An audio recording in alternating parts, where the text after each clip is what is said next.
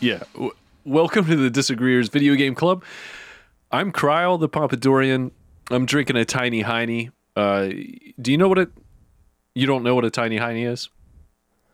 I have a Tiny Heine. You do, but I guess I could drink that when I'm thirsty. Yeah, if you were thirsty enough. And I would ask for permission, obviously.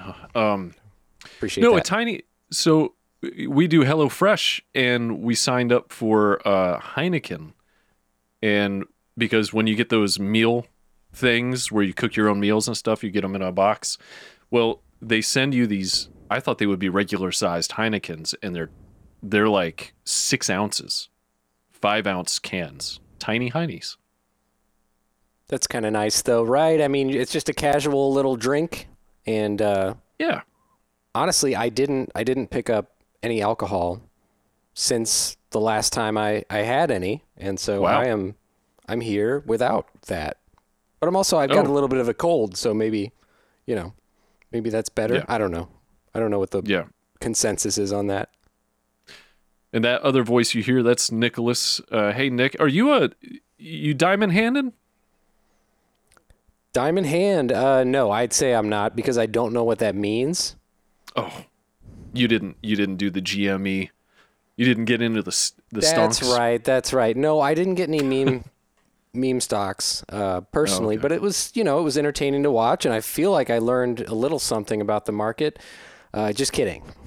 I learned nothing. I learned that I fell into the hype, and I bought 2 shares, and it turned out that that Wall Street Bets is kind of like the QAnon of finance. You fall into that cult, and you're like, oh man, we're going to the moon. We're gonna make $1,000. Wow. And that didn't happen. And it's because the finance bros, the hedge funders, are pretty smart and have been doing it for years. So if they can cut you out, they'll cut you out immediately. And even when it was happening, when the price was going up, I thought, well, what is the end game here? I mean, it's going to go up and then it's going to come down. Well, and that's going to be it. You start seeing posts change themes pretty quickly. The first it was like, oh man, we're going to the moon. Hold on, diamond hand it. You got to hold on to your stock. Make sure you don't sell it right now because it's going to go through the roof into the moon. Going to make $1,000 a share, right? And then as soon as it doesn't get to 1,000, they're like, oh, you got to wait a week. Be a little patient. A week goes by.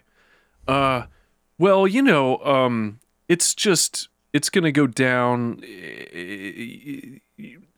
We're not doing it for the money anymore. We're doing it to get back at the hedge funds. And it's like, no, I'm doing it for the money. I think I'm going to sell now and just leave this thread because you guys are dangerous. Yeah, I mean, you know what? You gotta do your own research. You can't just rely on the word of others. You can't rely on Reddit? Yeah. You can rely on it for entertainment. Oh. But yeah, I don't know. I can't comment. I must refrain because to me it's all been sort of kind of an interesting story, but not something I understand or really care to understand about. Yeah. No, I get it. And I'm done with it, and I won't do it again. It was funny, though, that it was GameStop, because GameStop is sort of a meme. I've always, I was about to say I've always enjoyed walking into their stores, but it's more just like I'm at the mall, and at least this is a place where things exist that I would potentially want to buy. I would take breaks from work, like my corporate job, and my buddy and I would go to a GameStop and walk around and look at video games. And that was something we do during lunch, and we enjoyed it. And we got to know the workers there. The workers were always nice. It was the management, because, that store was not managed properly. They would force their workers to sell you pre-orders and stuff. That's how they would make their quotas, and if they didn't do enough pre-orders, they'd lose their job. So they became pushy. So going to a GameStop ended up not being as fun as it once was. Right. Why would you go into a retail store if not to get help from the people there? And and that's what, like, I worked at Toys R Us when I was in high school, and they wanted to differentiate themselves from the quote unquote big box stores by being more service focused. And so we had to pester people with questions about, can I help you? And that sort of thing.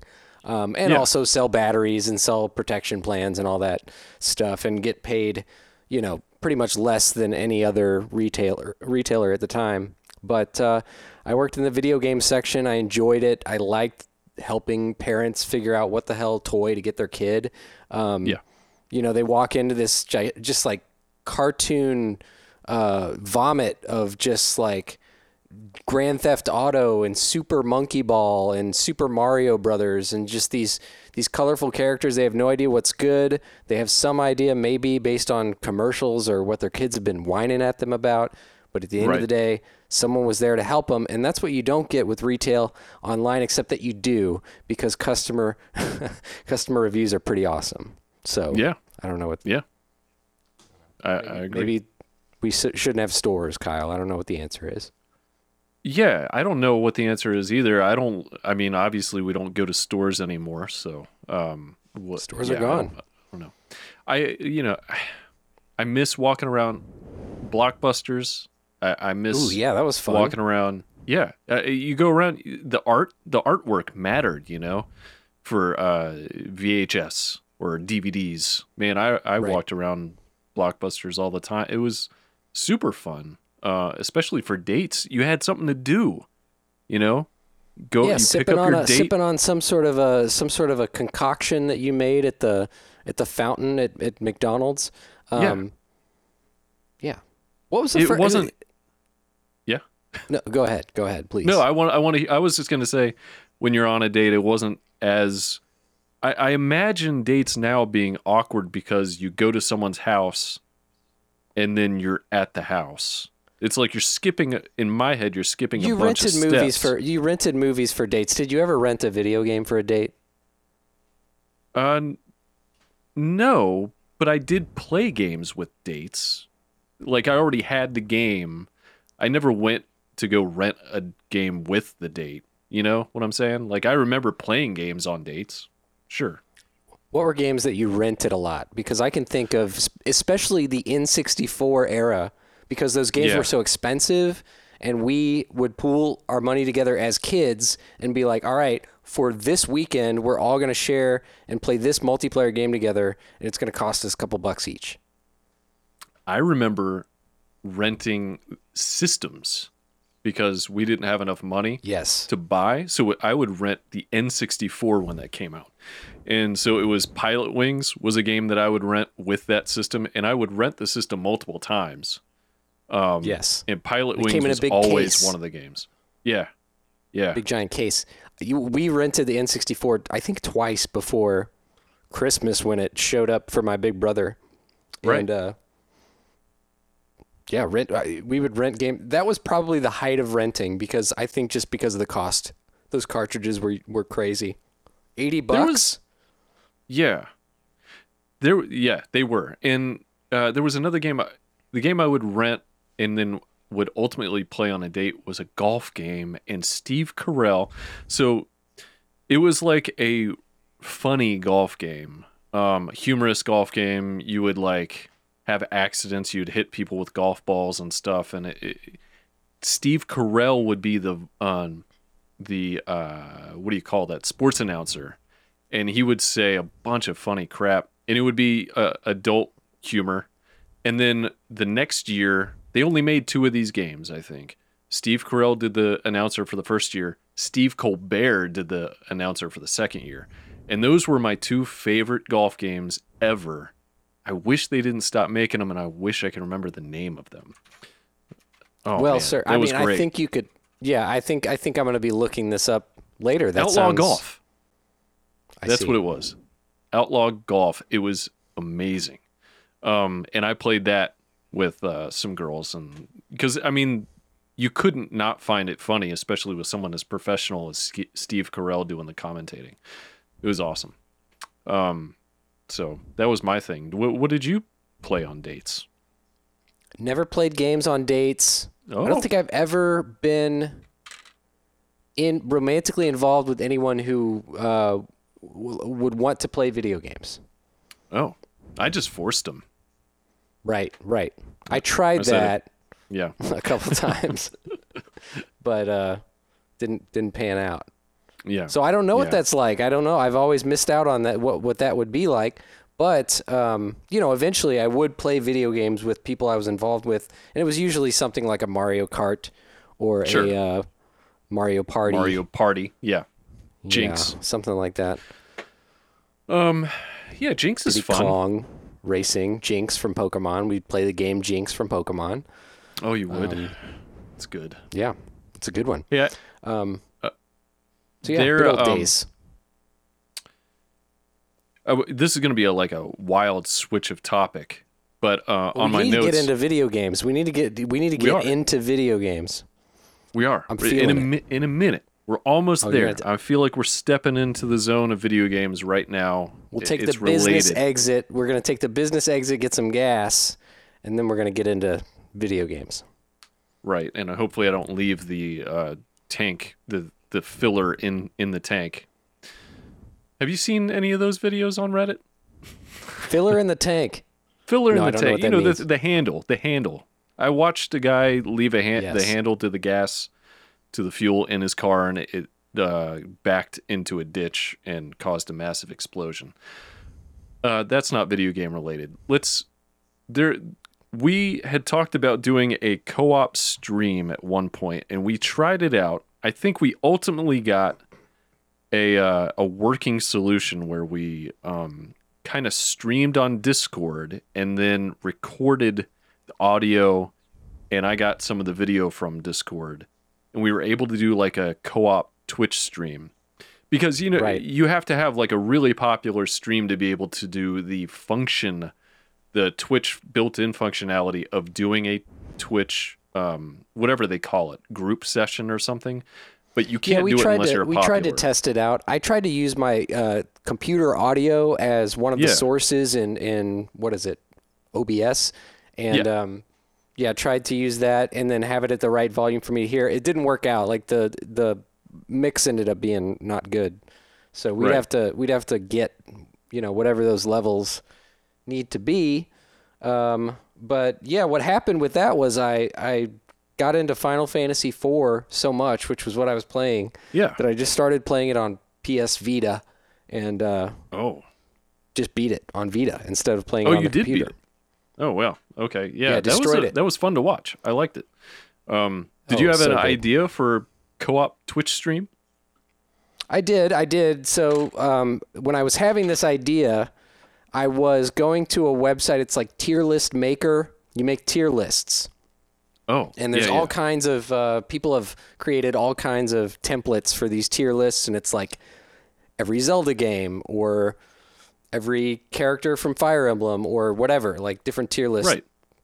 Fighting games is where tier lists are often talked about, just as like in the meta of the fighting game, what characters are most dominant, and you make a list. So it was fun because I was just like thinking about my experience with all the Zelda games, and I was like, based on how much fun I had with each Zelda game, I'm going to make a list. And I just did that. And I was like, I didn't do this for any reason. This was fun to do. And it's meaningless. It's just sort of, it completely...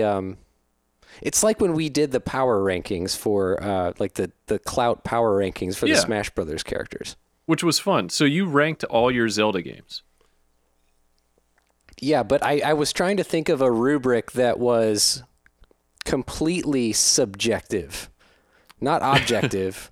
Completely subjective, because to me it's a truer, like if you can just say how much you liked something, that's to me a more honest statement than this is how good this game is. I mean, you can argue for games having good design, but what's more interesting to me is your experience, because it involves a lot of context that has nothing to do with the game, and that makes it more interesting. So like when I played them. So if I was a kid playing the first Zelda game and my context was I'd never played a game like this before and it was completely mysterious, Right. It was, so the fun level would have been higher than if I played it now, for instance. Yeah, I get that.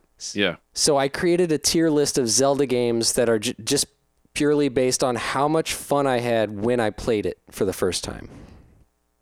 I think that's fair. I like that tier list better than someone trying to, definitively say which is the best. Yes. Which is tough to do with Zelda because you have very different games, and then different people can be like, well, I like my friend Jacob loves story more than anything in Zelda games, or in games in general.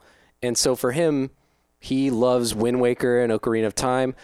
Okay. I don't like those as much. I mean, they're really good, but I don't like them as much as he does because of sort of the limitations of the gameplay and how you're handheld a little bit and things are paced out, in sort of a forced way, which I don't like as much. But there's super benefits to it, which is you can like focus in and then make the character see everything you want them to see and tell a focused story. And so for those reasons, he would like those better. And that's like neat. That's good that we, have different perspectives. So what's your top? What was your top Zelda game? I didn't prepare. I didn't bring this up, but I guess that on the top row, the two most fun games that I had were Breath of the Wild and this is S tier, I guess, and then A Link to the Past with Four Swords. Because when I got that for the Game Boy Advance, I was playing A Link to the Past for the first time because I'd only dabbled with it on Super Nintendo. I didn't own it. A friend did. And I was always like, wow, this music is great. I love how this looks, this plays, this is fun. But I never played it. And then I got it for Game Boy Advance, and it had a multiplayer add-on. And you could play with a friend. And I played with my friend Darren in science class in high school. That's cool. Yeah. And or middle school maybe. Anyway, we beat it there, and I had a really fun time with it because it was like A Link to the Past for the first time, really fun. The multiplayer. Anyway, I've gone too far. Wait, the multiplayer for the multiplayer they made it to where you could co-op the main adventure? No, it was a completely separate game, Four Swords. Okay, that's awesome. Oh, okay. Yeah, gotcha. and it was designed for multiplayer. And designed for, I mean, the puzzles were designed to accommodate 2 players, 3 players, or 4 players. Oh, wow. Okay, that's extensive. I didn't even know that was there. So, Game Boy Advance, I skipped that entire generation of Game Boy. So I have no idea what was available or what games were out for that. Yeah, that's interesting that they did that. I didn't even know they had multiplayer games for Game Boy Advance. That's fun. Yes. With the link cable, of course, you could trade Pokemon and play Mega Man Battle Network, I think. But there were lots of multiplayer games. But that one in particular was unique in that I don't know if there were any other that were designed so intentionally as a multiplayer puzzle solving experience. Certainly not a Zelda game. And then they made that's cool. Four Swords again for GameCube, but I never played that one. Yeah, me either. I've attempted probably half of the Zelda games that are out there, and I've only finished 2, and it was Breath of the Wild and which one was on 3DS? They remade it. Was it A Link to the Past or A Link Between Worlds? Was Link very Between high Worlds. on my fun list. Yeah, I love that one. Those are the only 2 I've ever finished of Zelda games, and so I don't know what you think about that. But I've attempted many, and I could not keep going. I think I would be able to finish Zelda games now. I'm at a different spot I'm in a different headspace now than I was back when I was into video games and those were out, like the old Zelda games. I was more action based, and if it was slow at all, I would put it down and never go back. But now I feel like I could play a game that takes its time and tells a story, So way more patient now than before. Yeah. So I'm also interested to play all these again and see if things move around because I didn't care about story at all. Once upon a time, maybe a little bit, right? But not like I do now, where it's like oh, this is interesting. I might as well stop and pay attention to this. And usually it's fun and good. Would you find so when you weren't interested in the story, did you skip cutscenes a lot and dialogue? Yeah. Because I did that all the time. Yeah, I had friends that would get really upset with me and didn't know how I could play a game and not listen to the story or I think, in all honesty, I think it was Phoenix Wright that forced me to change that. Yeah. Yeah, I would say it's a mixture of those silly story games that probably caught my attention. I was like, oh, are these these are the types of stories people are telling. Maybe I'll pay attention or something. I think Halo also helped because I liked Master Chief, although I don't like every Master Chief story that's been told. So I don't know. I think Halo 1, I paid attention to the story maybe. No, it was Grand Theft Auto. That's what ended up making me like stories a little bit more. Because they were silly, Now I don't know if I like them now because they're over the top, but once I slowed down, and I think like Chrono Trigger and other like JRPGs did that for me too. Once I slowed down and paid attention, and I noticed that some games have really good stories, and that is rewarding in concert with like all the action you're doing, then I started gravitating to those games more. But I'd say I was just impatient as a kid. Do you have a favorite story on the top of your head that a game has told? Not just Zelda, but any game? Yeah, that's rough. That's tough. I feel like I think I know. Yeah. Yeah, because you say yours because I'm afraid to not mention the right answer, if you know what I mean. Sure. Yeah, I get it. Immediately what comes to mind is Mass Effect 2 because Mass Effect 1 was I thought it was a great story that was told, and it sets you up caring about your Shepard that you built, and then if you play it on the same system, you can import the Shepard that you built from Mass Effect 1, which I did on Xbox 360, and then they introduce all these really awesome characters with Miranda and I think Thane. I forgot the lizard-looking guy. He was I forgot his name. Garrus. Garrus is the blue guy. I'm talking about the green guy who ended up having some kind of cancer, sort of, and he dies. But Dang, I think his name is Thane. But I'm not exactly sure. He's my favorite character. I loved Garrus, but when this green guy was introduced to Mass Effect 2, I was like, oh, I love this guy. But anyway, I liked how in Mass Effect 2, everything felt like it mattered, and it did matter because depending on some of the situations you were in, it would matter on who was living toward the end, and you could have a perfect ending if you did everything right, where everyone lived, but it was kind of hard to do that. And so I played it. That was one of the only games, RPGs with, a lot of hours that I played multiple times for those different endings to do different choices. So to me, Mass Effect 2 is my favorite story-based game. I'd say rather than name a favorite, first of all, Mass Effect 2, I think that's I watched Jordan play that a lot, and I thought that the dialogue tree options were interesting, and it was fun to follow along just as a viewer. Yeah. So that was cool. But story-wise, I'll mention Final Fantasy IV because I just played it and how it really surprised me with its story. I had played Final Fantasy III before, which is more of an old-school, straightforward RPG that's, it's got a little bit of a veneer of a story, but really the game is more about customizing your team with different classes and jobs and, mastering the art of the summon. But then I didn't know what to expect from 4. I thought it would be closer to 3, but it had this really fully fleshed out story, lots of characters. Rather than giving you flexibility with your party, it sort of funneled you into certain parties throughout the game based on where the story was.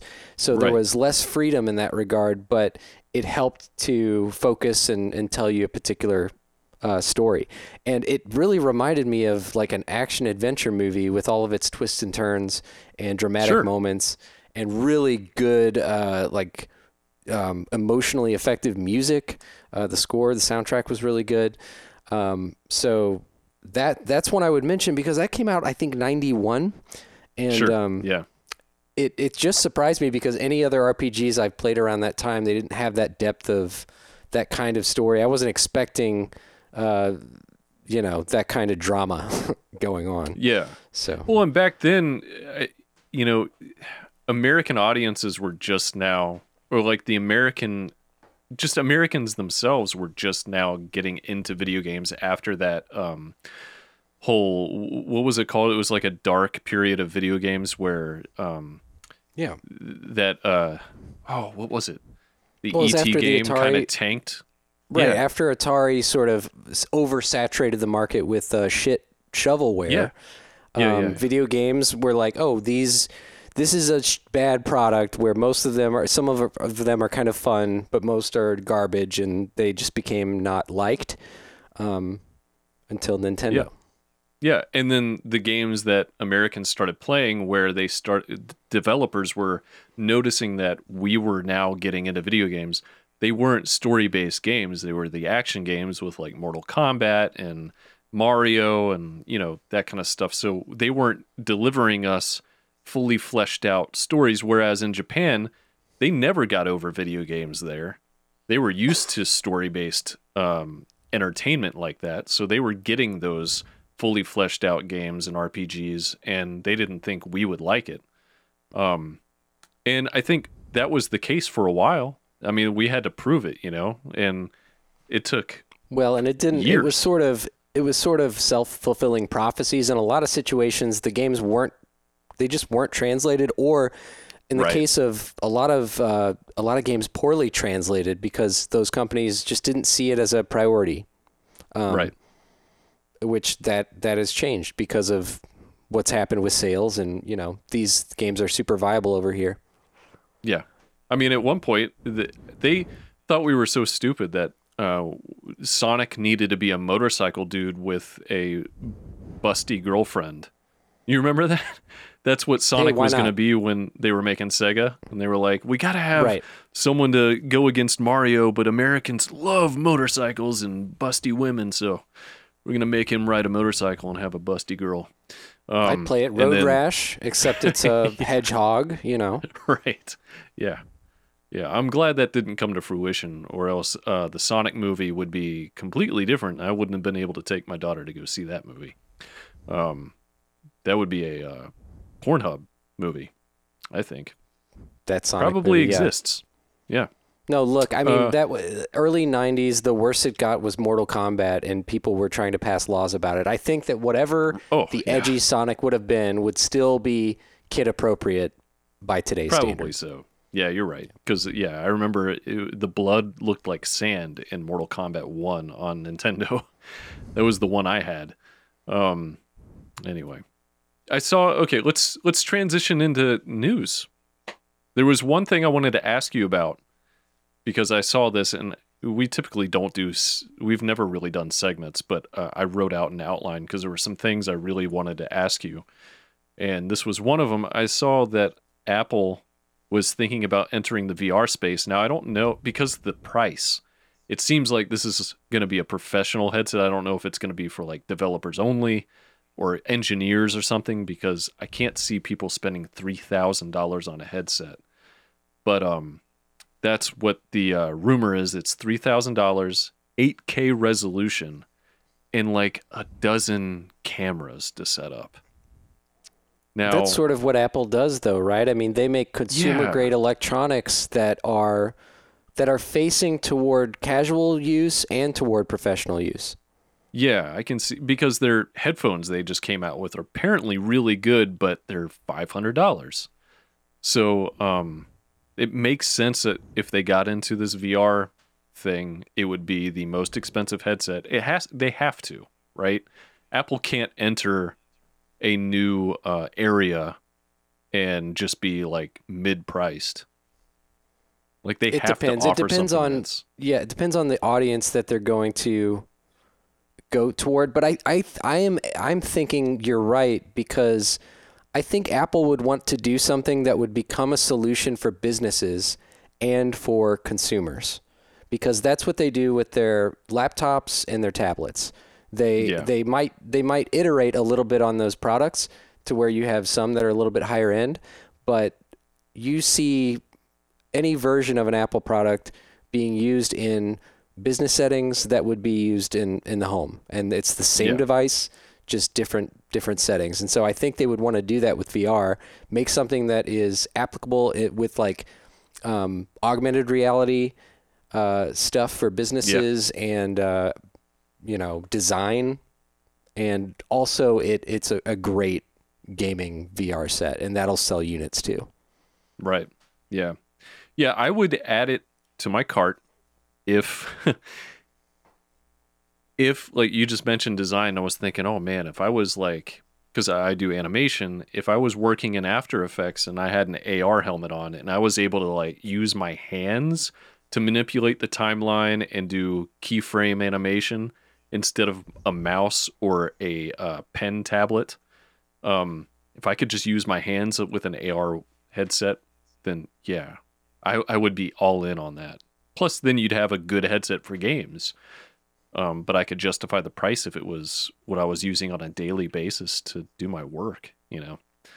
I don't, $3,000, that's not going to be your average gamer that jumps into the VR space with that headset. No, but I mean, that'll be a significant portion of the market just because there are those people. But yeah, like really, really consumer grade VR isn't really here yet. We don't have that. Is there a game franchise that if they announced a VR version of that game, you would consider buying a VR headset? The experience of being in VR is not enjoyable to me, so no. Yeah. Oh, do you get sick when that happens, or? So sometimes I'll get a little bit of nausea sometimes, but just having the thing on my head, having the thing up close to my face, gets hot, gets sweaty. That's the other thing too. It's really neat about VR actually is how it engages you and, how you can move around in a space. Sure. But quickly that becomes uncomfortable for me. And usually when I'm playing games, I want to be comfortable and I'm trying to just like be comfortable. But I see, like, when I play VR games, my brother had some sort of Accounting Plus. Oh, yeah. I think played it's called. That. Yeah, that's funny. It was I like that very game. funny, right? And, the being in a space, it's really fun and it's really, I don't know, immersive, I guess, is the word. But I just can't feel like it's better. It doesn't feel better to me than just like being in my, I am currently in a 3D space. Yeah. Right. Yeah. So I don't like the time consuming setup. I felt like every time I wanted, because I have PSVR, every time I wanted to play a VR game, it would be about 30 minutes of setup time because I'm not a messy person, so I don't want everything to just be connected at all times and just hanging out.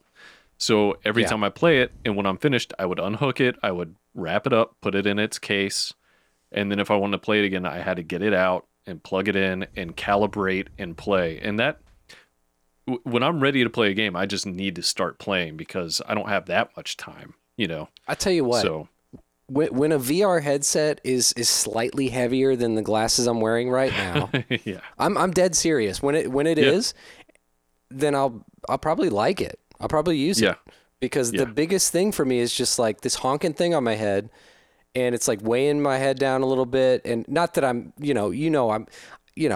I'm betraying the fact that I'm kind of a small framed weak neck here. But just like this big old honking thing on my head. I don't know. I'm not vibing with that ever. Yeah. So yeah, I get it. It's just a personal thing. I realize what this might sound like. This sounds like someone who just doesn't understand video games. No, I think that was a big deal with headsets. Is one of the key features when people are comparing them is weight. And the one thing I liked about PSVR was the headset was actually balanced. They thought about it. Sony Sony's got their design down. Maybe not with how the PS5 looks, but I don't want to get into that right now. The headset is balanced in a way. I felt like I've tried on a lot of headsets, and I get that weight thing that you have where it's just too heavy. It feels too heavy on the front. Well, it starts pulling on your neck a little bit. Right. It's just like not. It's just a distracting thing. Yeah, the PSVR, I would say it almost doesn't feel like it's there because of the way it's balanced. It's like just wearing a hat. It feels really nice. So I would recommend that. But then again, it's the setup time. That's the problem. It's one of those technologies that it'll reach a point where I will want it. Right? They'll just solve all the problems I have with it currently. And another thing too is you were like, what is one franchise? That's not necessarily it. It would have to be like a group of games where it's just like, wow, it's really one game right now that I want to play, which is Alex. That's the only VR game that I need to play. I played a little of Superhot, and wow, that was awesome. Like way more fun in VR than and I like the game not in VR. Sure. So I totally see, what it's going to be. But I'm content to wait until the golden age of VR comes, which we're not there yet. Right. Yeah. I don't know if we'll get there or not. We'll see. I think so. Yeah. I mean, if someone's going to do it, it's going to be Valve, but they need to do a couple more games. Portal, like if they did Portal and Half-Life, and Alex is Half-Life, but I mean a proper Half-Life game. In Portal, I think that would do it for PC gamers anyway. I don't know. It's hard to tell. Should we transition over to New Vegas and talk about some New Vegas? Because I finished it. You're still working on it, but you've probably done maybe a mission or two since. A little bit, yeah. I've allowed my procrastination habits to invade because I have so much that I want to do in New Vegas that it's over. Yeah. It's like over, and then I don't even want to think about it because I'm done with work and I just want to like melt into a game that I know what to do. So sure. So I've put it off. Also, like the Stardew Valley 1.5 update is really fun, so I've been playing that too. And then a streamer I watched was playing Breath of the Wild for the first time, and watching this person play who'd never played a Zelda game before was filling my head with all kinds of ideas for my own, like doing another run of it. So I've been playing that too. You mentioned briefly that you were doing a challenge for yourself for your new playthrough Breath of the Wild. What was that again? Yeah, so that stemmed from watching this person play Breath of the Wild. They were not really learning the combat, and I was sort of reminded how you don't have to learn the combat in Breath of the Wild. You can just cheese everything with recipes. And I thought, I find the combat fun and like a thing that if you learn how to do, you're going to get satisfaction from. But the fact that you can remove that from the game and the person can still enjoy it a ton because the main thing is the exploration is pretty impressive to me, Right. Like they just removed that barrier of entry, gave you overpowered recipes to force your way through if you don't want to learn the combat. So I have played the game, a number of times, and I used Master Mode, which was a fun challenge, but it didn't make the game harder in the ways that I was looking for. What does Master Mode do? Master Mode, I'm glad you asked, Kyle. So Master Mode for Breath of the Wild, it up levels every enemy by 1. So with the exception of a couple, because you need to have the lowest level enemies in your compendium. So they did stick a few of the base level enemies throughout the map, but they're like super rare. Okay. But they up-leveled every other enemy by 1 level. You know how in Breath of the Wild, there's sort of like base level enemies and then 2nd and 3rd and 4th level enemies. Yeah. The highest level ones are silver in Breath of the Wild, except in Master Mode, there's another level, which is gold. Oh, wow. Okay. And gold has double the health or something like that of silver. So they're just super powerful. You can't parry and knock a gold mob's weapon out of their hand. They'll always hold on to it. So parry is less effective. I actually don't like that because all it does is remove an option or weaken an option, and then you highly favor the flurry rush option, which is fine, but I just think it's more fun if you have more options. They make enemies' health regenerate based on how far you knock it down. It can regenerate a certain amount. Oh, wow. Okay. Yeah. So, which I like in theory, but in practice, what it makes you do is focus on killing an enemy and then moving on to the next one. And there's less like carouseling that you do to be fully efficient with your weapons. So I actually prefer the option to go ahead and like carousel around and not have to do that focusing in on enemies. So I wanted to find different ways to make it hard. Trying to think what else. It adds more Lionels. It makes it so that you're like if in Breath of the Wild, if you have full health and you're hit, you can never be killed by one hit. It'll just take you down to like a quarter of one heart, and then if you get hit again, you die. In Master Mode, they remove that. So if so you can die in one hit. You can get one shot even if you're at full health, which I actually don't mind. I wish that I could still have that thing. Yeah. And there are a number of other things that they put extra treasure all throughout the world. There's like floating platforms with extra enemies. That's fine. That's cool. It's like more, it's just like more stuff. So that's Master Mode, and I'm probably missing a couple other things. But basically, enemies have more health, right? That's the big one. Right. And they regenerate health. Yeah. Yeah. Well, they up the level, which makes them have more health. And then they regenerate health, and then, So what happens is the cheese strats from the normal mode of the game become even more optimal. So I ended up cheesing recipes even more and lean on like the triple attack increase and the triple defense increase in particular, and then all the health things. So I think that's neat. I think that the cooking in the game is neat, but I don't think that just making you go through the motions of cooking, like for me, was the kind of difficulty increase I wanted. So instead, I'm just doing a 10 heart limit. I'm not doing any attack or defense buff recipes at all. I'm not doing any health bonus recipes because, and I'm not eating in battle. If I'm in a battle, I'm not allowed to eat. And that just makes all of that does is just makes it so that I'm no longer cooking so much because it's not an option. I'm just fighting every enemy, and then if they kill me. If they kill me, I die. You got to time it right. Right. Yeah, and I can't eat. I can't heal. So, I got to actually fight them. Yeah, there was that one guy who went all out and tried to do a 100% run without getting hit. And I sent you the article, and it took him a few months to do it because he had to keep restarting because he'd get hit, Right. I don't know about that. That's not something I would ever do for fun, but he did it for streaming and his audience, so that's fun in a way. Yeah. So all I'm really doing is I just want to play the game again, but I have to make it harder because I've played it a few times. Right. You played it a lot. I'm too good. Yeah. Yeah. So. Yeah, I get that. And I want to remove the optimal strategy of cooking, because it's too OP. And so if it's an option, you're just going to do it. And so you just always have to do it. Yep. Yeah. If you allow yourself to do, I allowed myself in New Vegas to use the command console, and then I just kept using it. That's the cooking for New Vegas is the command console.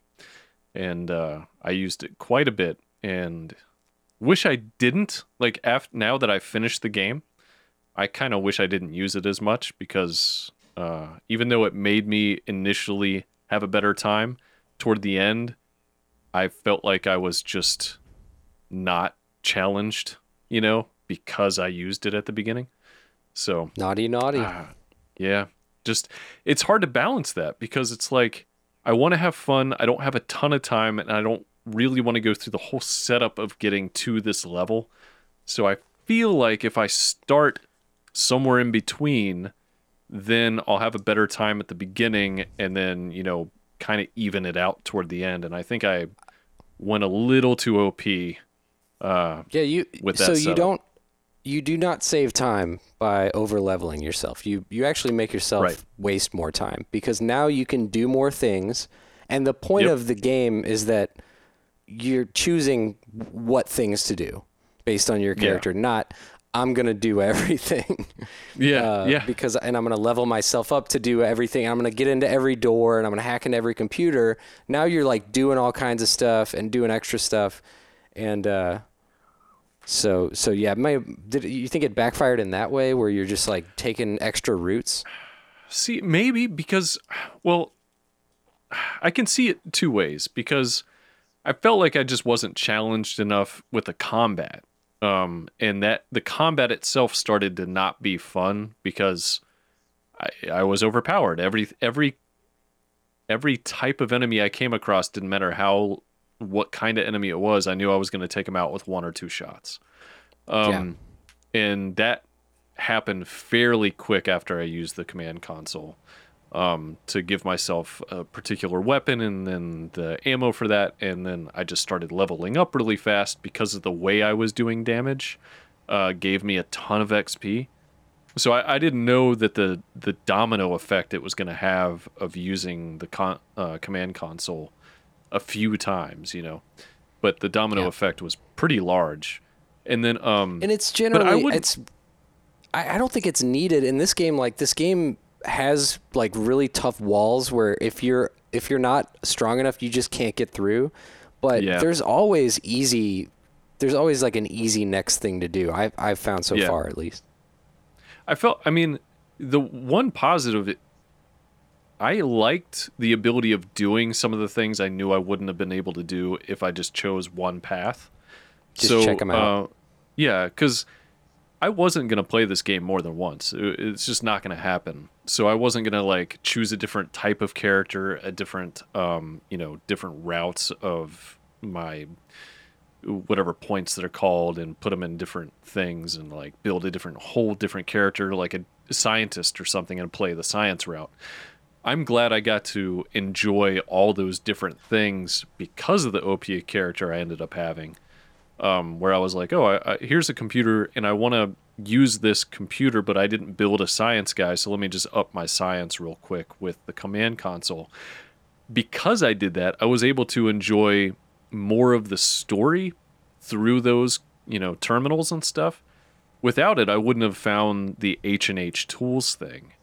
And I think the H&H tools really brings more to the lore for the end game. I don't know how much you know about the Yes Man and Benny and all that stuff, which is the main quest of the game. But H&H Tools has a story, and that goes with what's his name? Gosh darn it! Not Yes Man and not Benny, but House, Mr. House. And if you don't go to H&H Tools, you miss that little bit of the lore. It's not necessary, but because I used the command console, I could see all that stuff, and it helped me enjoy the end of the game a little bit more because I knew more about House and his history. And I thought that was really cool. And I got to see that in other ways play out because of some of the things I put my points in using the command console. Yeah, that's fine. I do that, except for me it's like I'll watch YouTube videos later of stuff. Yeah, if I don't want to play again and there's like interesting lore, then I'll watch YouTube videos. I've played the game, now I just want to learn more about the world. I'll do that because then I can still have my role play, which I want to have my role play because that is a big part of the fun for me, is like imagining the character. And obviously this is not a game that has realism per se, but it's a game where it has internal logic. So I would not want to like bust up the internal logic of the game, although I've found some pretty broken strategies. So like you still find things, but like in general, the fact that there are things that I can't do because of my lockpick, I can't get in there, but I do have really high science, so I can do these other things. That helps me feel more like a character, I guess. Yeah. It totally broke my character. So, I started playing with the idea of doing a Judge Dredd character, and I was just going to go in with like combat focused and not barter, but speech, because I wanted to be able to like talk down to people or something in a way, and that would have been great if I kept that. But because I started putting points and everything else so I can experience more of the game, I lost the character and lost the RPG element, which I was looking forward to. And I think that in the end, that ruined the story that I was telling. It's easy to forget about that aspect of things when you're playing a game, because games are it's also an action, like it's kind of an action game in that there's aiming and shooting and running around, right? It feels like it's also an action game and also a story game where you're just sort of being delivered a story. But the fun thing about role-playing games like this is it gives you an opportunity to be a certain thing within that story, and a lot of it's up to you. And it's not necessarily just like a route from I'm weak guy to I'm strong guy. I'm weak guy who can do nothing to I'm strong guy who can do everything. It's like I'm a guy with these, or gal with these specialties. And I'm going to and then I go on an adventure, and based on what I find and what I do, I end up getting different skills and finding, it's just the idea of finding your own path rather than just like slicing through. Right. Yeah. With just sheer force. Although that's a path, and you still get a lot of other aspects of the game. And so, I don't know. I think for some people, it's probably fine to just like cheat code through games. Yeah.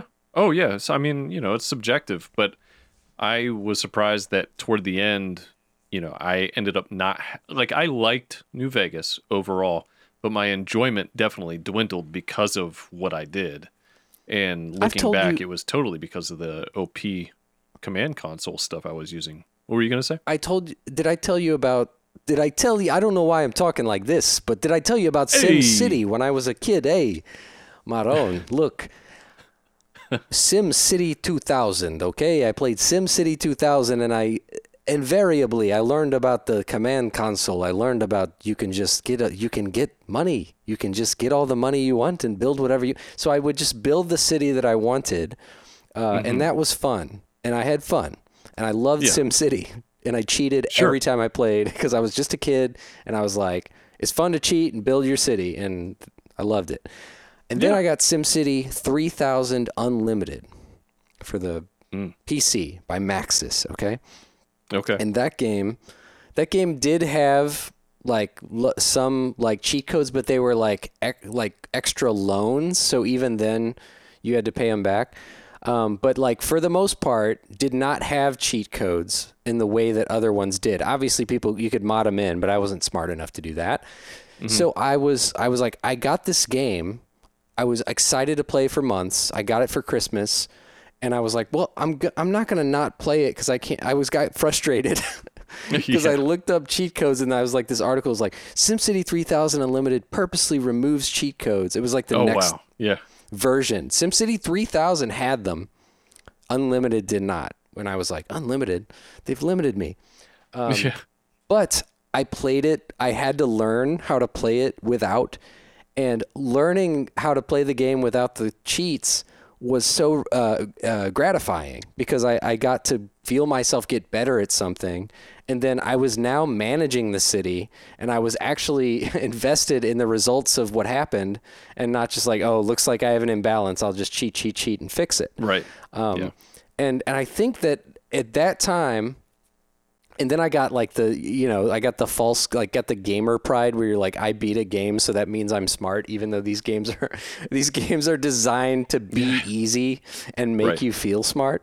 So I got that little kid gamer pride, and I was like, I don't do cheat codes anymore because it's more rewarding when you don't. The truth is that's true. I learned that lesson, and I learned what it's like when you don't cheat, but now it's just like, well, if you want to, I don't care. Yeah. I don't. It's other people. It can be do fun. Your thing, right? Yeah. Grand Theft Auto 5, just like be invincible and call the cops off. Just tell them to leave you alone with the command console. Yeah. I'm not going to do it when I play Fallout 4. I'm not using. I guess Fallout 4 has a command console. I'm not doing it. Like, I just don't want that feeling when I finish the game that I was like, oh man, I lost my character. I don't know the story I really told here. You know, I just kind of just lost its luster at the very end. Yeah. And also you mentioned that New Vegas had like an 18-month development time because they were going to go up against, what was it, Skyrim at the time, right? So they needed to only have 18 months and deliver it before Skyrim. Was that what happened? That's right. They yeah. Bethesda did not want it to come out close to Skyrim. Right. Okay. So toward the end of this game, I started noticing that the story bits that I was really interested in, like the quests, ended up having weird, almost like it got cut off. It just felt very short. Right. And there were some instances where like I was like following a quest or following this thing that I just stumbled upon and was like, oh man, this is going to be huge. Like Benny, the guy who shoots you at the beginning of the game, huge, massive character, and you go to his hotel room. If you look around, you'll find a hidden area where he has this like vault door. You're like, oh man, I got to get into this vault door because something's going to be in here that's going to be amazing, and it's going to open up this whole like story with Benny and maybe like connect some more dots. And the door doesn't open, and it's not even supposed to open because they had to cut that content. They cut content to like these major characters in the game, and when I read about some of the stuff that they cut, those were the things I was enjoying the most of the game and was looking forward to finding out more stuff, and I couldn't because it was cut. So that was frustrating. Like, if they had the ability to make the game they wanted to make, that vault door was going to open up and it was going to provide like this tunnel system underneath New Vegas that would have connected all these different places. But the door was there. They were just like, we can't get around to it now.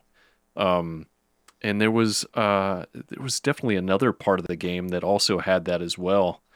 I think that famously there was a lot of cut content in New Vegas. Oh, our favorite vault, which had cut content. Yeah, Vault 11. Okay, and by the way, back to our earlier part of the discussion. When I did that vault, I got destroyed by those robots. Oh, yeah. I could not fight back. You were there. You were streaming, and I was like, they're barely touching. Kyle has gone mad with power with this command console. Yeah. But it was cool because then I kind of liked that I was watching you then because I got to see what, the whatever was there. I don't even remember. Yeah. But I got absolutely wiped out, and I was like, well, I can't, that's what happens when I do that. And I was like, I might come back later if I have crazy armor or something and check it out. But yeah, I had the power armor and I had a Gauss rifle, and I was taking everything out with like one hit. And my dog was killing everything too, So anyway, Vault 11 is crazy. So since you did that, I feel like we could talk about it. I think Vault 11 was my favorite thing in New Vegas. And you come in and you see pretty much just right away see 4 dead bodies, and you need to know like, all right, what's going on here? And you start going around the vault, and you're putting together the story by going up to these terminals and stuff and listening to some of the tapes or whatever, or just reading the story. And it turns out as you get deeper and deeper into the vault that they were doing a social experiment. And every year, the people of the vault had to choose a new overseer who would essentially have to not commit suicide, but essentially be put to death. Like you're sacrificing someone. Yeah. And they're led to believe that they're being sacrificed for the good of the rest of the people of the vault. The social experiment is they didn't have to do that. So these Vault Tech guys are real creeps. It's crazy. So they eventually decide not to do it. But by the time they say they're not going to choose someone, there's only 5 of them left. And if you go by if you put the pieces together of all the vaults, you could see that, and this vault was pretty large to begin with, they could have easily had 100 people to maybe, I don't know, 500 people living in this vault at one point. So they dwindle down to 5 people that are left. And they find out that they didn't have to sacrifice anybody because the vault unlocks if they decide not to sacrifice someone. Yeah. And that's where the 4 bodies are, because at the end you hear the recording, I guess with the terminal at the end. I kind of forgot that part, but I'm pretty sure it was with the terminal. You hear a recording of the 5 people that are left. They all are just super depressed about what they have done over the years. And they decide that instead of leaving, they'll all commit suicide because they're depressed. But one person doesn't. You hear 4 shots and then a heavy sigh, and then he leaves. So there's one survivor. And I was like, oh man, I got to go meet this, because obviously that guy's out there in New Vegas somewhere. So I start researching where I can find the survivor. Cut content. They were going to make the sole survivor be in New Vegas. He was going to be an NPC that you could talk to and get a quest from. And they cut it. It's the best vault in the game. The best story I probably heard. And it was cut because of the 18-month development time.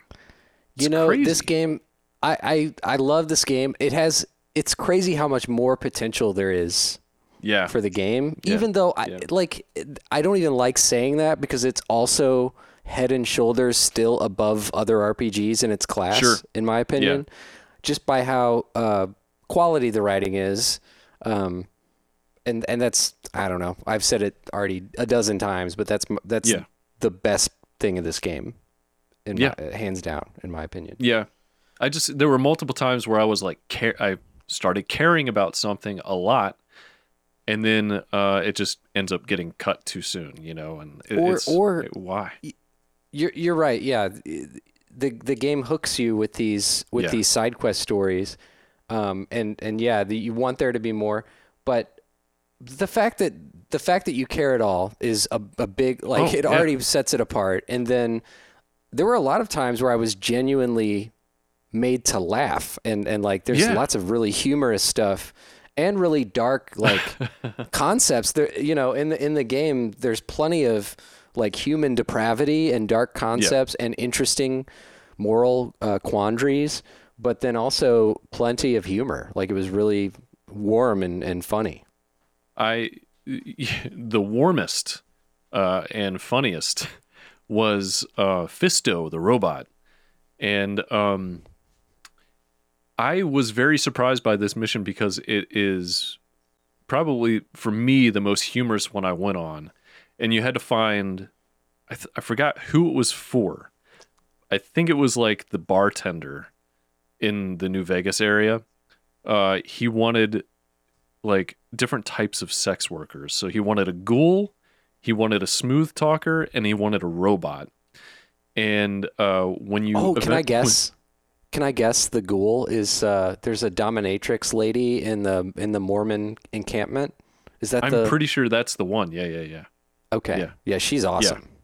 Yeah, it was great. So because I had speech set up, which would have gone with the character I actually would have had built from the beginning, I was able to talk her into, working for him or whatever. But you get to the robot. The robot's name is, for short, Fisto, but it stands for something. I don't remember what it is, because the funny part is it's Fisto.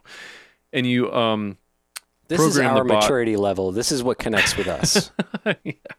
Well, I wasn't expecting this. I was just thinking it would be just like the other ones that I just sent over to the bartender to be sex workers. So I was like, I'm going to program them. I'm going to tell them to go to the bartender, right?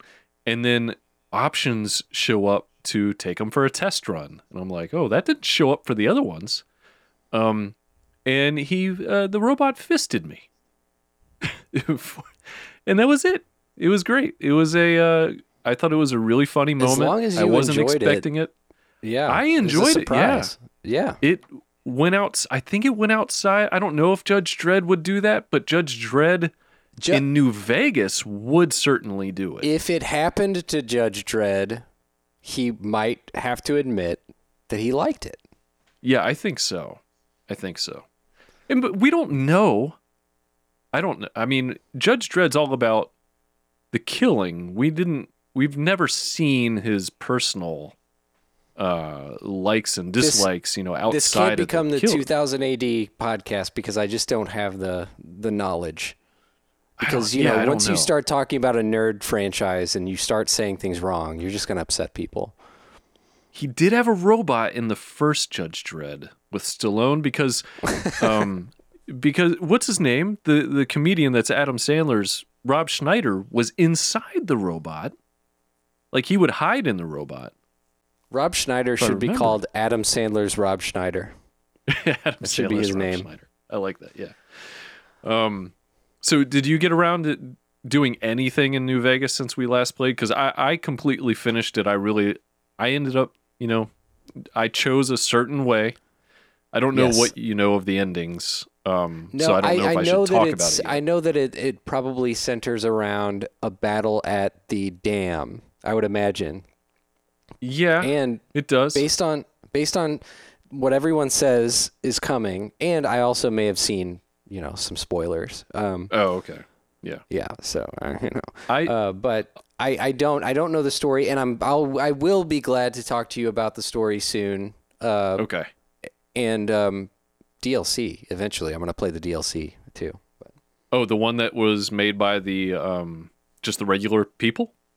No. Or did they have official DLC? Yeah, I think they put out DLC. If I'm not mistaken. I didn't know that. I got to look that up. Yeah. Yeah. Oh, interesting. But that's gonna be for later. I'm not gonna worry about doing that right now. Yeah. But I love the game, and I think I just have too much on my plate with it, and I don't. Mm-hmm. It just became a thing where it was harder to think about. But yeah, I'll do it. But damn, I got sucked back into Stardew and Breath of the Wild, and they're just both so good. They're both so good. Mean, to be honest, I almost stopped playing it because there's a perk that you can fill in the map, right? You can at least see every point. It doesn't tell you what they are, and you can't fast travel to them, but it shows you every point on the map. I thought I had a lot of the stuff filled in before I chose that perk. And when I chose it, there's like over 150 spots on the map.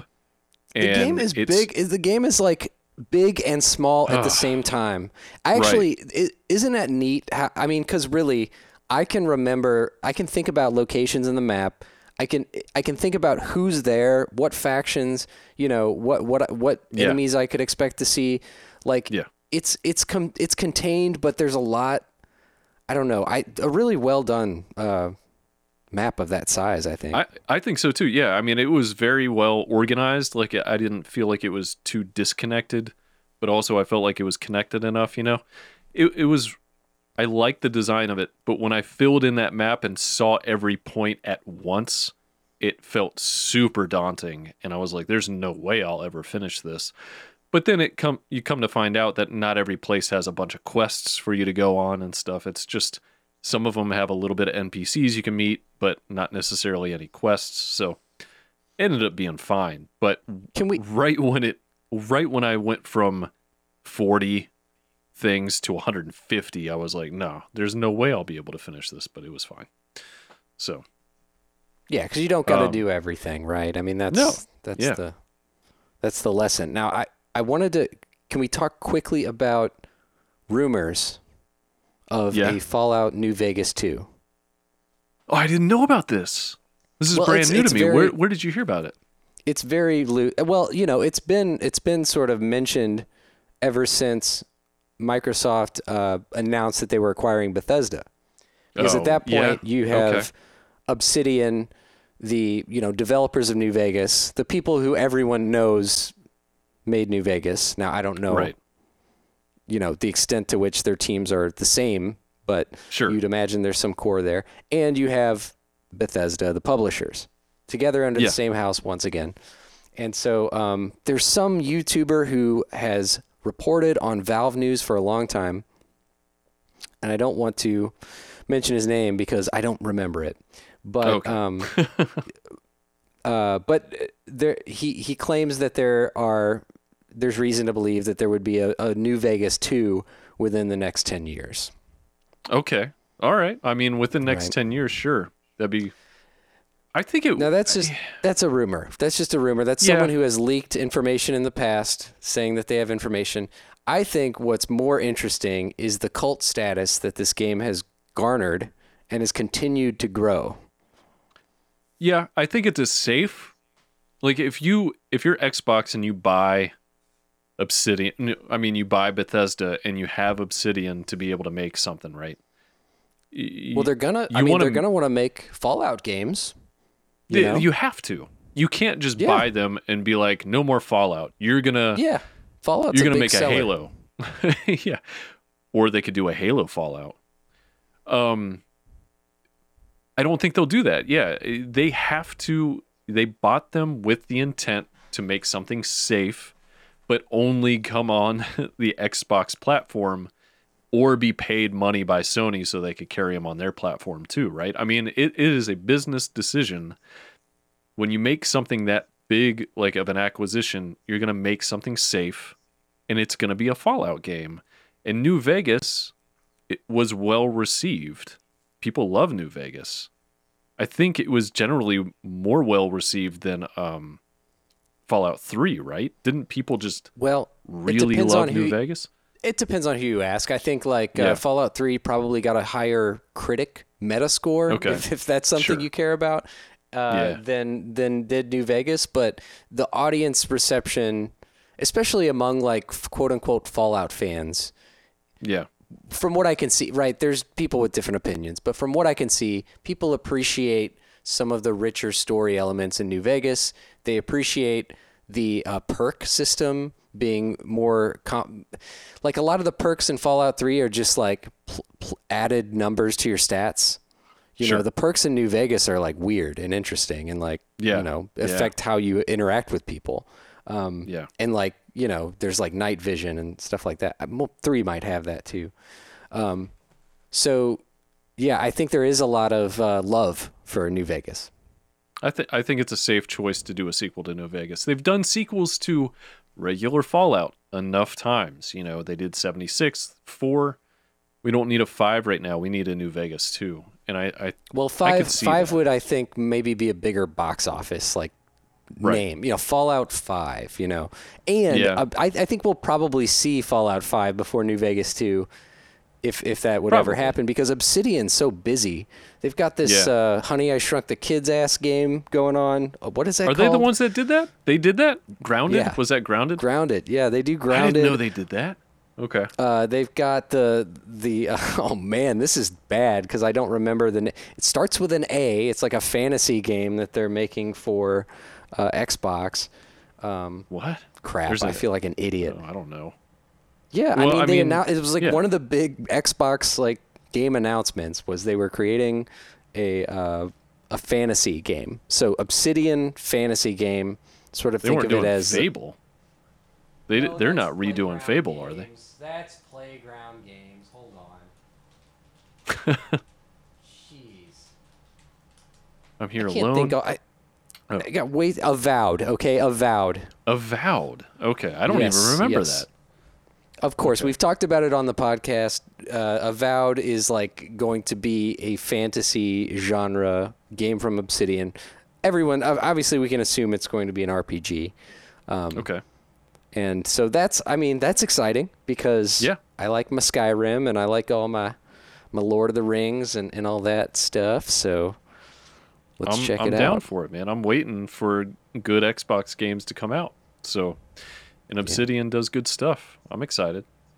Count me down for a New Vegas 2 for sure.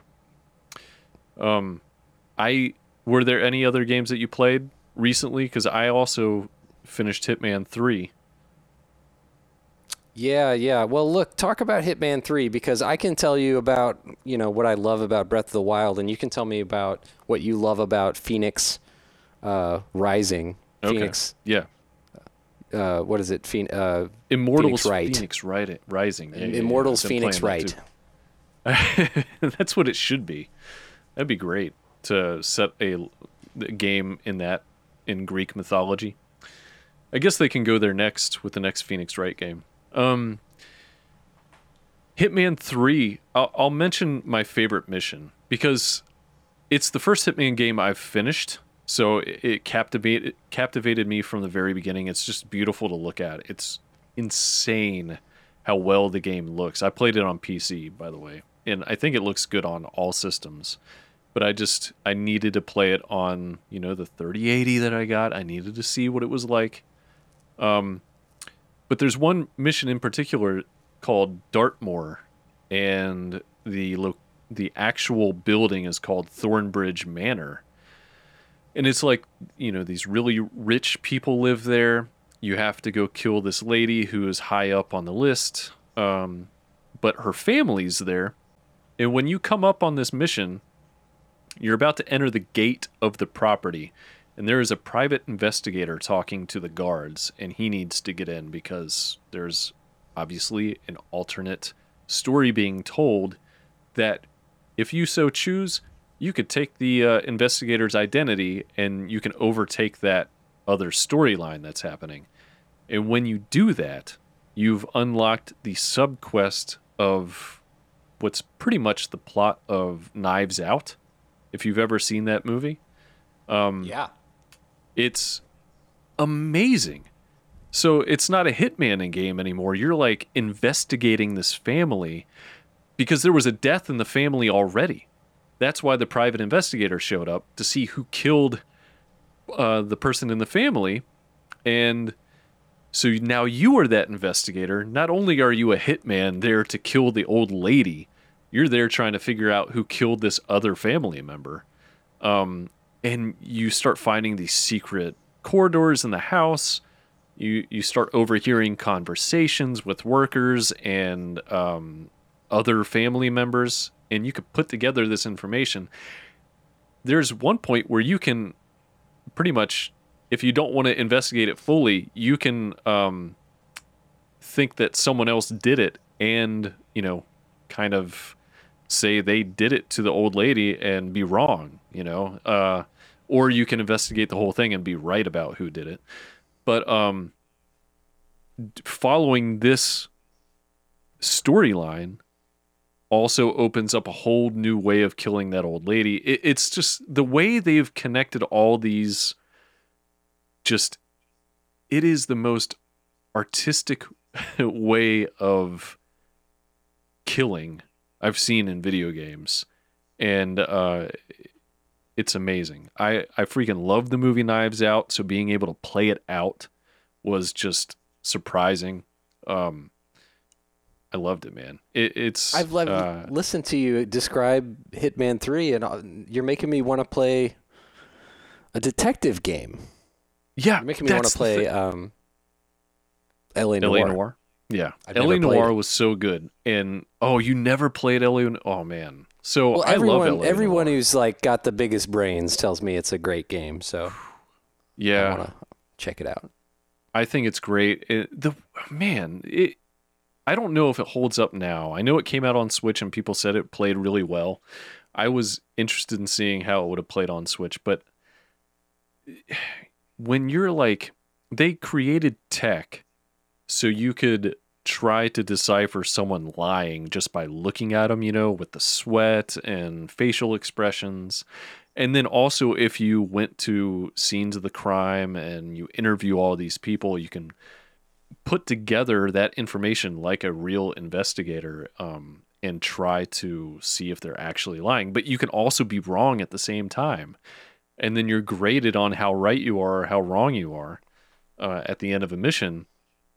It was really fantastic, but there's never been a good investigator game except for that. And I want more of it. And that's a Rockstar game, so they're never going to do another one of those. Right. Well, it didn't make the money that, right. they'd hoped for, I think. And then also they've got like the cash cow of them all, with Grand Theft Auto. Oh. Yeah, online is where it's at, So if they never made another Red Dead game, I wouldn't be surprised. I think they will, but if they didn't, I'd be like, okay, well, that kind of makes sense, because when these companies when they find revenue like they've found with GTA, it's hard to justify doing anything else. Right. I mean, if that's what people want, why risk? I mean, Red Dead Redemption did good, but it didn't do Grand Theft Auto good. Well, so Red Dead kind of ties into what we wanted to talk about with exploration games. Because you're playing Phoenix Rising Immortals. Yeah, that's what I'm currently playing. Yeah. You and I enjoyed Death Stranding together, which is a very, go on a lot of going on walks, which I enjoy. I'm going on a lot of walks right now in Breath of the Wild. I really want to play Red Dead Redemption 2 because I want to go on a bunch of walks. Yeah. And I'm excited about that. I need to finish how's it going? Oh, you need to finish Red Dead. Yeah. Well, how's it going taking walks these days? Immortals Phoenix Rising, I'm not really walking. I'm riding a horse and then flying because I've upgraded my stamina enough to where I can fly pretty far. So I'm not walking so much anymore. I don't want to. It's too slow. It's huge, man. I was surprised by how huge this game area is, the world in Phoenix Rising. It's once you unlock... So it's very similar to Breath of the Wild in the way that you go up somewhere high, somewhere else on the map, and then you look out. It's almost like Assassin's Creed and Breath of the Wild, where you have to climb all the way up, look out, and then now you've kind of gotten rid of the fog of war, Now you can see that part of the map and see all the missions and stuff, or all the quests that you need to go on. But the Greek mythology behind it is really fun, although I would say that the dialogue and the writing is really sappy, not sappy, but hokey, and not very well written, but fun enough. The fact that it's set in Greek mythology is what's really making it fun. If it was set in a fantasy world, this would not, like, fantasy world is in things we've never heard of before. Like, if they decided to do Breath of the Wild, but in this kind of humor, it would not have worked, For some reason, the fact that they use Greek mythology, it works okay. And the environments are so well thought out and designed, with all these structures being designed off this Greek mythology, that it's just everywhere I go, I'm in wonder of what I'm looking at. And the scope and scale of the world is so massive. I can't believe this game runs as well as it runs, and it plays as well as it plays. I love it. And I keep unlocking new elements, like new mechanics, because of new ways of fighting and new armor. The loot's pretty cool. Man, I'm having a blast. And I'm 15, 17 hours in. So I'm looking forward to seeing what the end boss is like, because every encounter, every boss fight is exhilarating.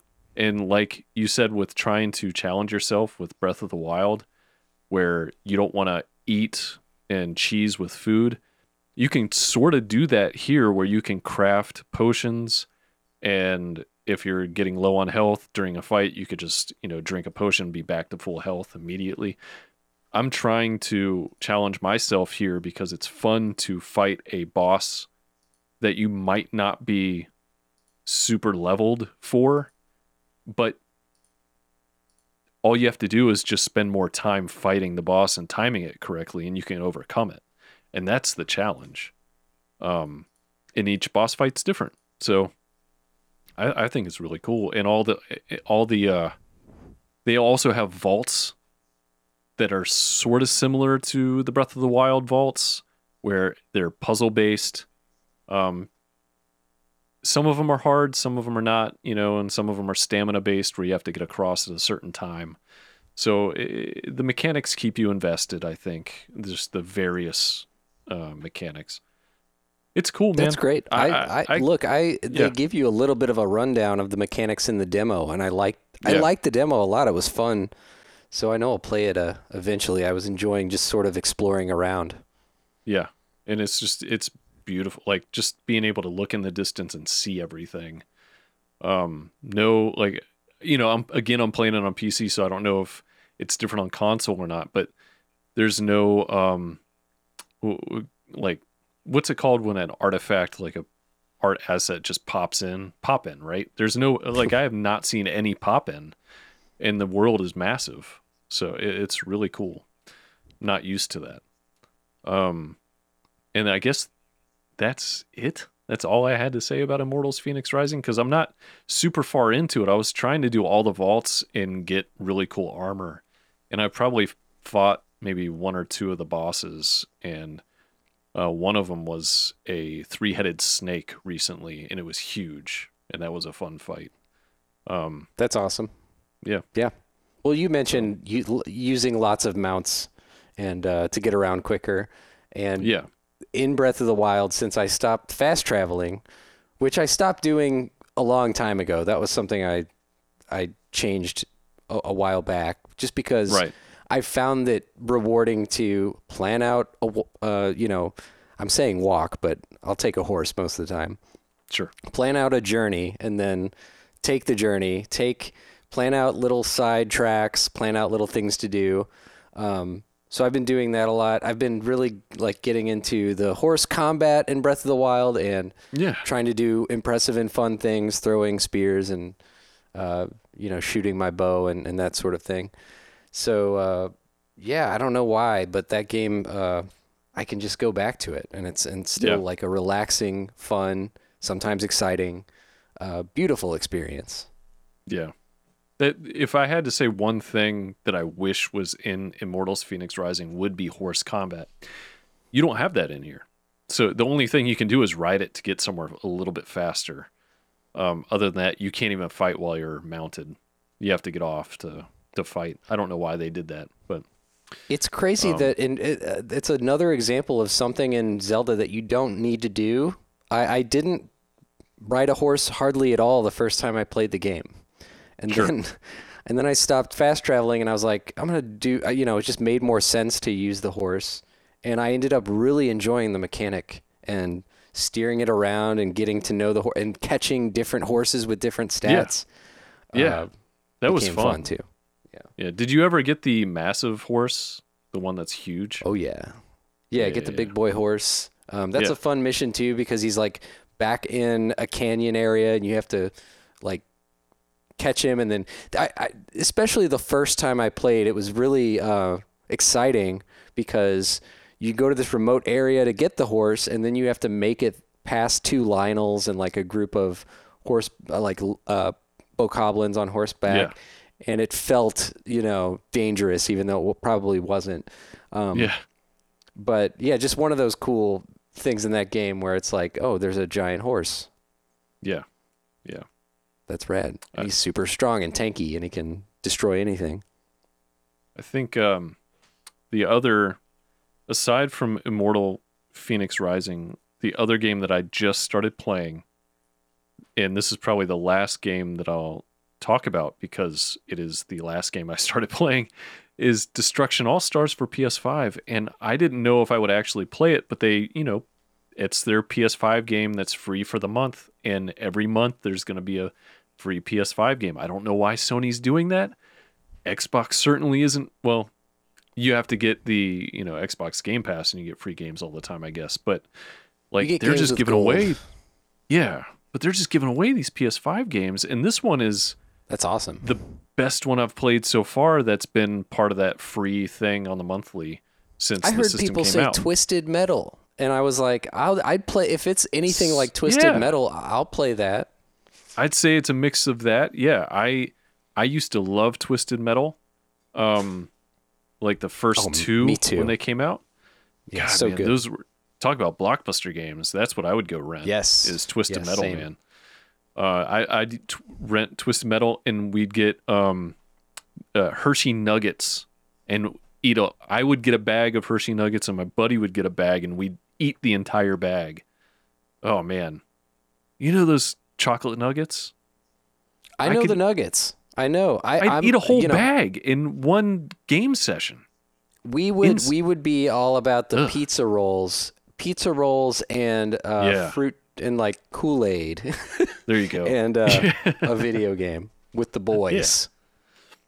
So maybe I'll do that with Destruction All-Stars. But I feel like this game, man, the animation is, because I animate, I make videos, so I pay attention to the fluid animations in games, but whoever the production design team is behind Destruction All-Stars created something amazing. And I hope it doesn't go unnoticed, because the animations of each character adds a ton of personality. And when you select a character, they get happy, but you have a little bit of amount of time to deselect before the match begins. If you deselect, each character has a specific set of animations where they look very angry with you for deselecting them. And that's super fun too, and adds to their personality as well. Every little bit of animation is different on every character. So like when you start a match and they're all running at the very beginning, they all have different run animations. It just adds to you investing in your character, because every little bit is different. And then the vehicles feel really good. This is the first game where the DualSense, and I played Dark Souls. Well, I haven't played Call of Duty Cold War yet, but I played Dark Souls. I played a lot of the other games, and the robot Demon game Souls. or whatever. Demon Souls. This is the first game where the DualSense actually feels really great, because when you start the car, the trigger has this force feedback where you have to really thrust your finger into the trigger to get the car to start. And then once you do that, it's easy to keep it down. But you really feel the weight of starting the vehicle, and then just the constant way it vibrates while going over different different pavement and stuff. It's so good. I'm a huge Forza fan, but what you're telling me right now is that I really want to play Gran Turismo. Like whatever the next Gran Turismo is, I very much want to play that. Because can you imagine? Oh my God, the DualSense for Gran Turismo is going to be insane, man. Yeah, I love. Do you like Gran Turismo games? I think I've always enjoyed them. We had like the PlayStation 1. That's what I was going to say. PlayStation 1 is when I was really into Gran Turismo, but then the UI on starting with PS3 actually made me dislike the game. I played them for PS1 and PS2. Yeah, that's what I did. And they were amazing. And then I got into Forza. I want to play the Gran Turismo for PS4. I haven't played it, but I've heard it's really good. Yeah. Oh, Sport, I think it's called. Yeah, I've never played it. But they are making the one for PS5, so I'm just gonna wait for that one. And hell yeah, because that's gonna be with those controllers. That's just gonna be nuts. It's gonna be great. Yeah, I wonder if they'll release like a DualSense. Oh man, now I'm just like thinking, I bet they'll release a steering wheel that's a DualSense steering wheel. That'd be awesome. But I'm just making stuff up now. There will be steering wheels. You can rest assured. But I've never been a wheel guy. And I normally don't turn on like all the most hardcore driving modes in those games. Sure. I don't. A lot of times I'll use automatic. What I'm saying right now is going to get me canceled. But that's okay. I do use automatic. But all that said, like the idea of a Gran Turismo game specifically, which is more, simulation focused and recreating the feeling of driving in these cars with the DualSense will be pretty dope. Yeah, I think so too. That'll be great. What do you have in your queue coming up? Oh, the queue. I'm glad that you brought this up. I'm glad that we're going to end on our queue. I think that's a good idea. Well, I'm like, New Vegas obviously is queue number one. Then Stardew, I want to get to like the extra content that I haven't seen yet.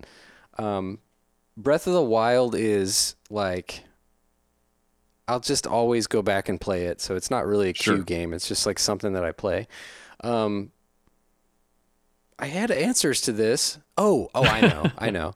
I need to be done with New Vegas before the 12th because on the 12th, on Game Pass, we're going to get Final Fantasy 12, which I've not played, and I really want to play. People with the big brains, like before, who said that Hitman 3 was good, who also said that, what was the other one? L.A. Noire. Thank you. The big brain people. They say L.A. Noire is great. They say that Hitman 3 is phenomenal. They say Forza Horizon 4 is a hoot. And they also say that Final Fantasy 12 is really good. And I've, as you know, played a lot of Final Fantasy recently. Final Fantasy 7, the remake came this year. Oh, never mind. That's right. 11. 7 plus 4 is 11. Yeah, 7 plus 4 is 11. Haven't played 11, but I've played 7 and 4, so it counts. But no, 7 remake came out and then like made me super interested in replaying 7, so I beat that on Switch. 4, I played and was blown away by how much I liked it. I was just way better than what I was expecting. And now I want to play more just because I like this franchise, and I've got a lot of choices. I could do like 6, 8, 9, 10. I want to play all those games. But then 12 is another one that I want to play and I haven't had access to, haven't been able to say it's worth spending $40 for the Zodiac Age version of it. But it's coming to Game Pass, so I'll just play 12th, it on my computer. The 12th game is coming out on the 12th? Oh, wow. Okay. I think that's right. Cool. Or the 14th, and I just mixed it up because my brain could only remember one number at a time, maybe. I'm going to download it myself. I'm not sure if I'll stick with it.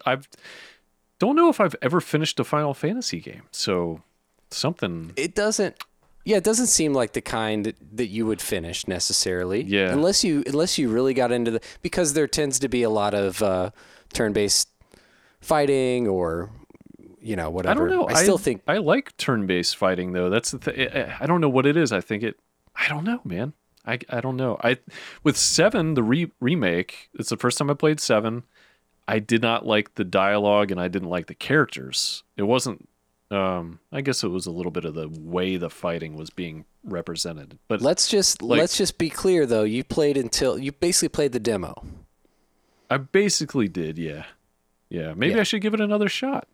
You have no obligation to give it another shot, but if you're gonna, just spending money on it, I don't like spending $60 and then not finishing something. So that's a game. It took me like probably 20 hours into the game before I was like, oh, I get this battle system now. It took me a long time. 20 hours. Yeah. Yeah, but I mean, all the information is there for you at the beginning. It just had to click for me. The idea of staggering, because you use certain moves to stagger opponents. You get why you start to understand why your party members are kind of like dumb. It's because they're basically blocking to build ATB. And then you can give them commands. Like you can switch over to them and so like getting used to that, it's a new thing. I'd never done anything like it, but I must say that it is it's my favorite JRPG battle system ever. Wow. It's so satisfying by the time everything clicks because the characters are all so different and so the variety is fun and then there's different things you can do just like with the old Final Fantasy VII with materia, you can build different kinds of teams, even though you're limited to like who it is. But all right, well, I'm going to add that to my queue, and then I'm going to. Do we cancel queue? If you don't like anime, if you don't like cheesy over the top action anime, which is it sounds like it was kind of like it was too cheese, then like that's what it is. It is that.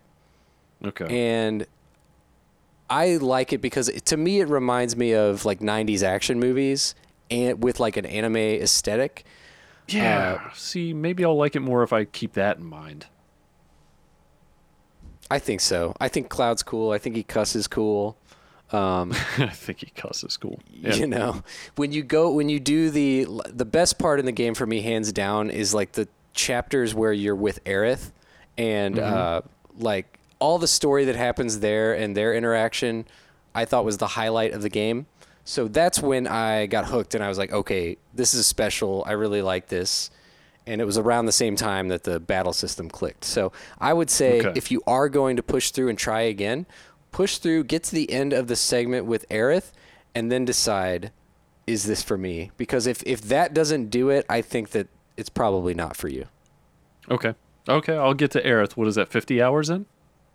No. I think it's like within the first 20 hours, maybe like 15. Okay. But I mean, not just when you're with her. I mean like her whole section. Yeah. In the market, and I can't remember anything. Okay, so so get on Google Calendar, mark down 20 hours to get to Aerith, and then 15 more hours with Aerith. I don't know the hours. Like it'd be different for everybody, but I just mean like in the story. I got you. Okay. Wall Market, yeah. When you're through with Wall Market, that section, if you get through that and you're like, this still isn't clicking, then you could probably just jump off the train at that point. Okay. That's an FF7 reference. Okay. I'll add that to my queue. So that'll go in the front of the queue. I'll download it tonight and I'll start pushing through. And next time we record, I'll tell you my thoughts on Final Fantasy VII, and everybody will stop listening to the podcast because I might say something negative about it. There's no way. You're gonna all of a sudden put Final Fantasy VII Remake at the top of your queue and you didn't even like it that much? Come on, man. Get real. All right. Well, look, I can't tell you what to do. I enjoyed the game. Yeah. But the only other game I have for my queue is Destruction All-Stars, Destiny 2's next expansion, and maybe playing Division 2, which is pretty much dead at this point. The only thing going on for Division 2 is apparel events because COVID derailed their entire plans. I really like Division 2. They had a Resident Evil event planned where they were going to introduce zombies and do like a horde mode with zombies set in Resident Evil. But then now it's just an apparel event. So like you can earn costumes from Resident Evil and the Nemesis mask, but there are no zombies or anything anymore. Raccoon City PD, right?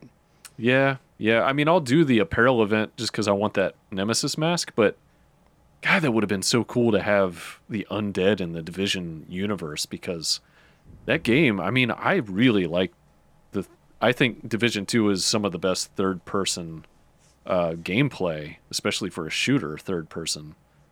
Anyway, So anyway, those were my other games in my queue, but I think I'll give Final Fantasy VII another shot because I've already paid for it, so...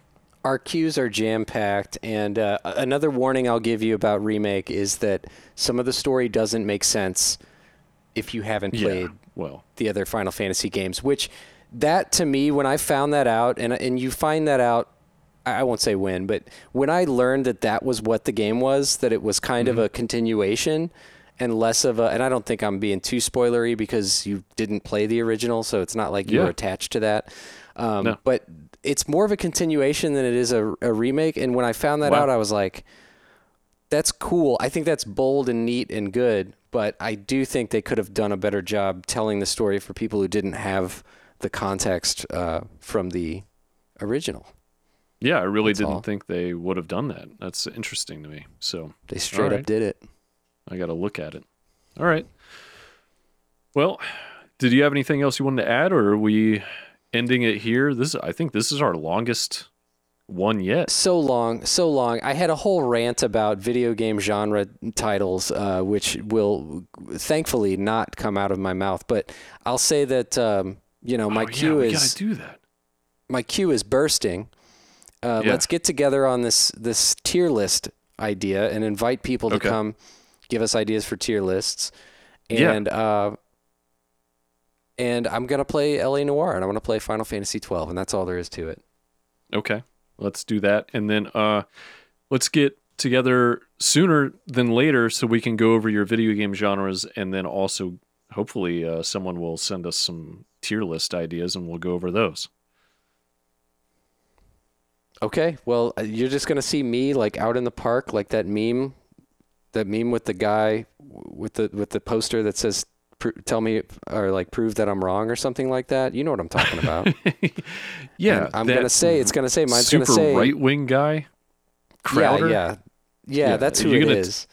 Yeah, you're gonna become a QAnon person. That's what we meant by the Q, right? No, I'm not gonna adopt any of his political positions, but I will use his sign meme, and I'm gonna say Mario, Zelda, Metroid, Castlevania, and Mega Man are all the same genre of game, and prove me wrong. That's what it's gonna be. Okay. I like it. Yeah. Okay.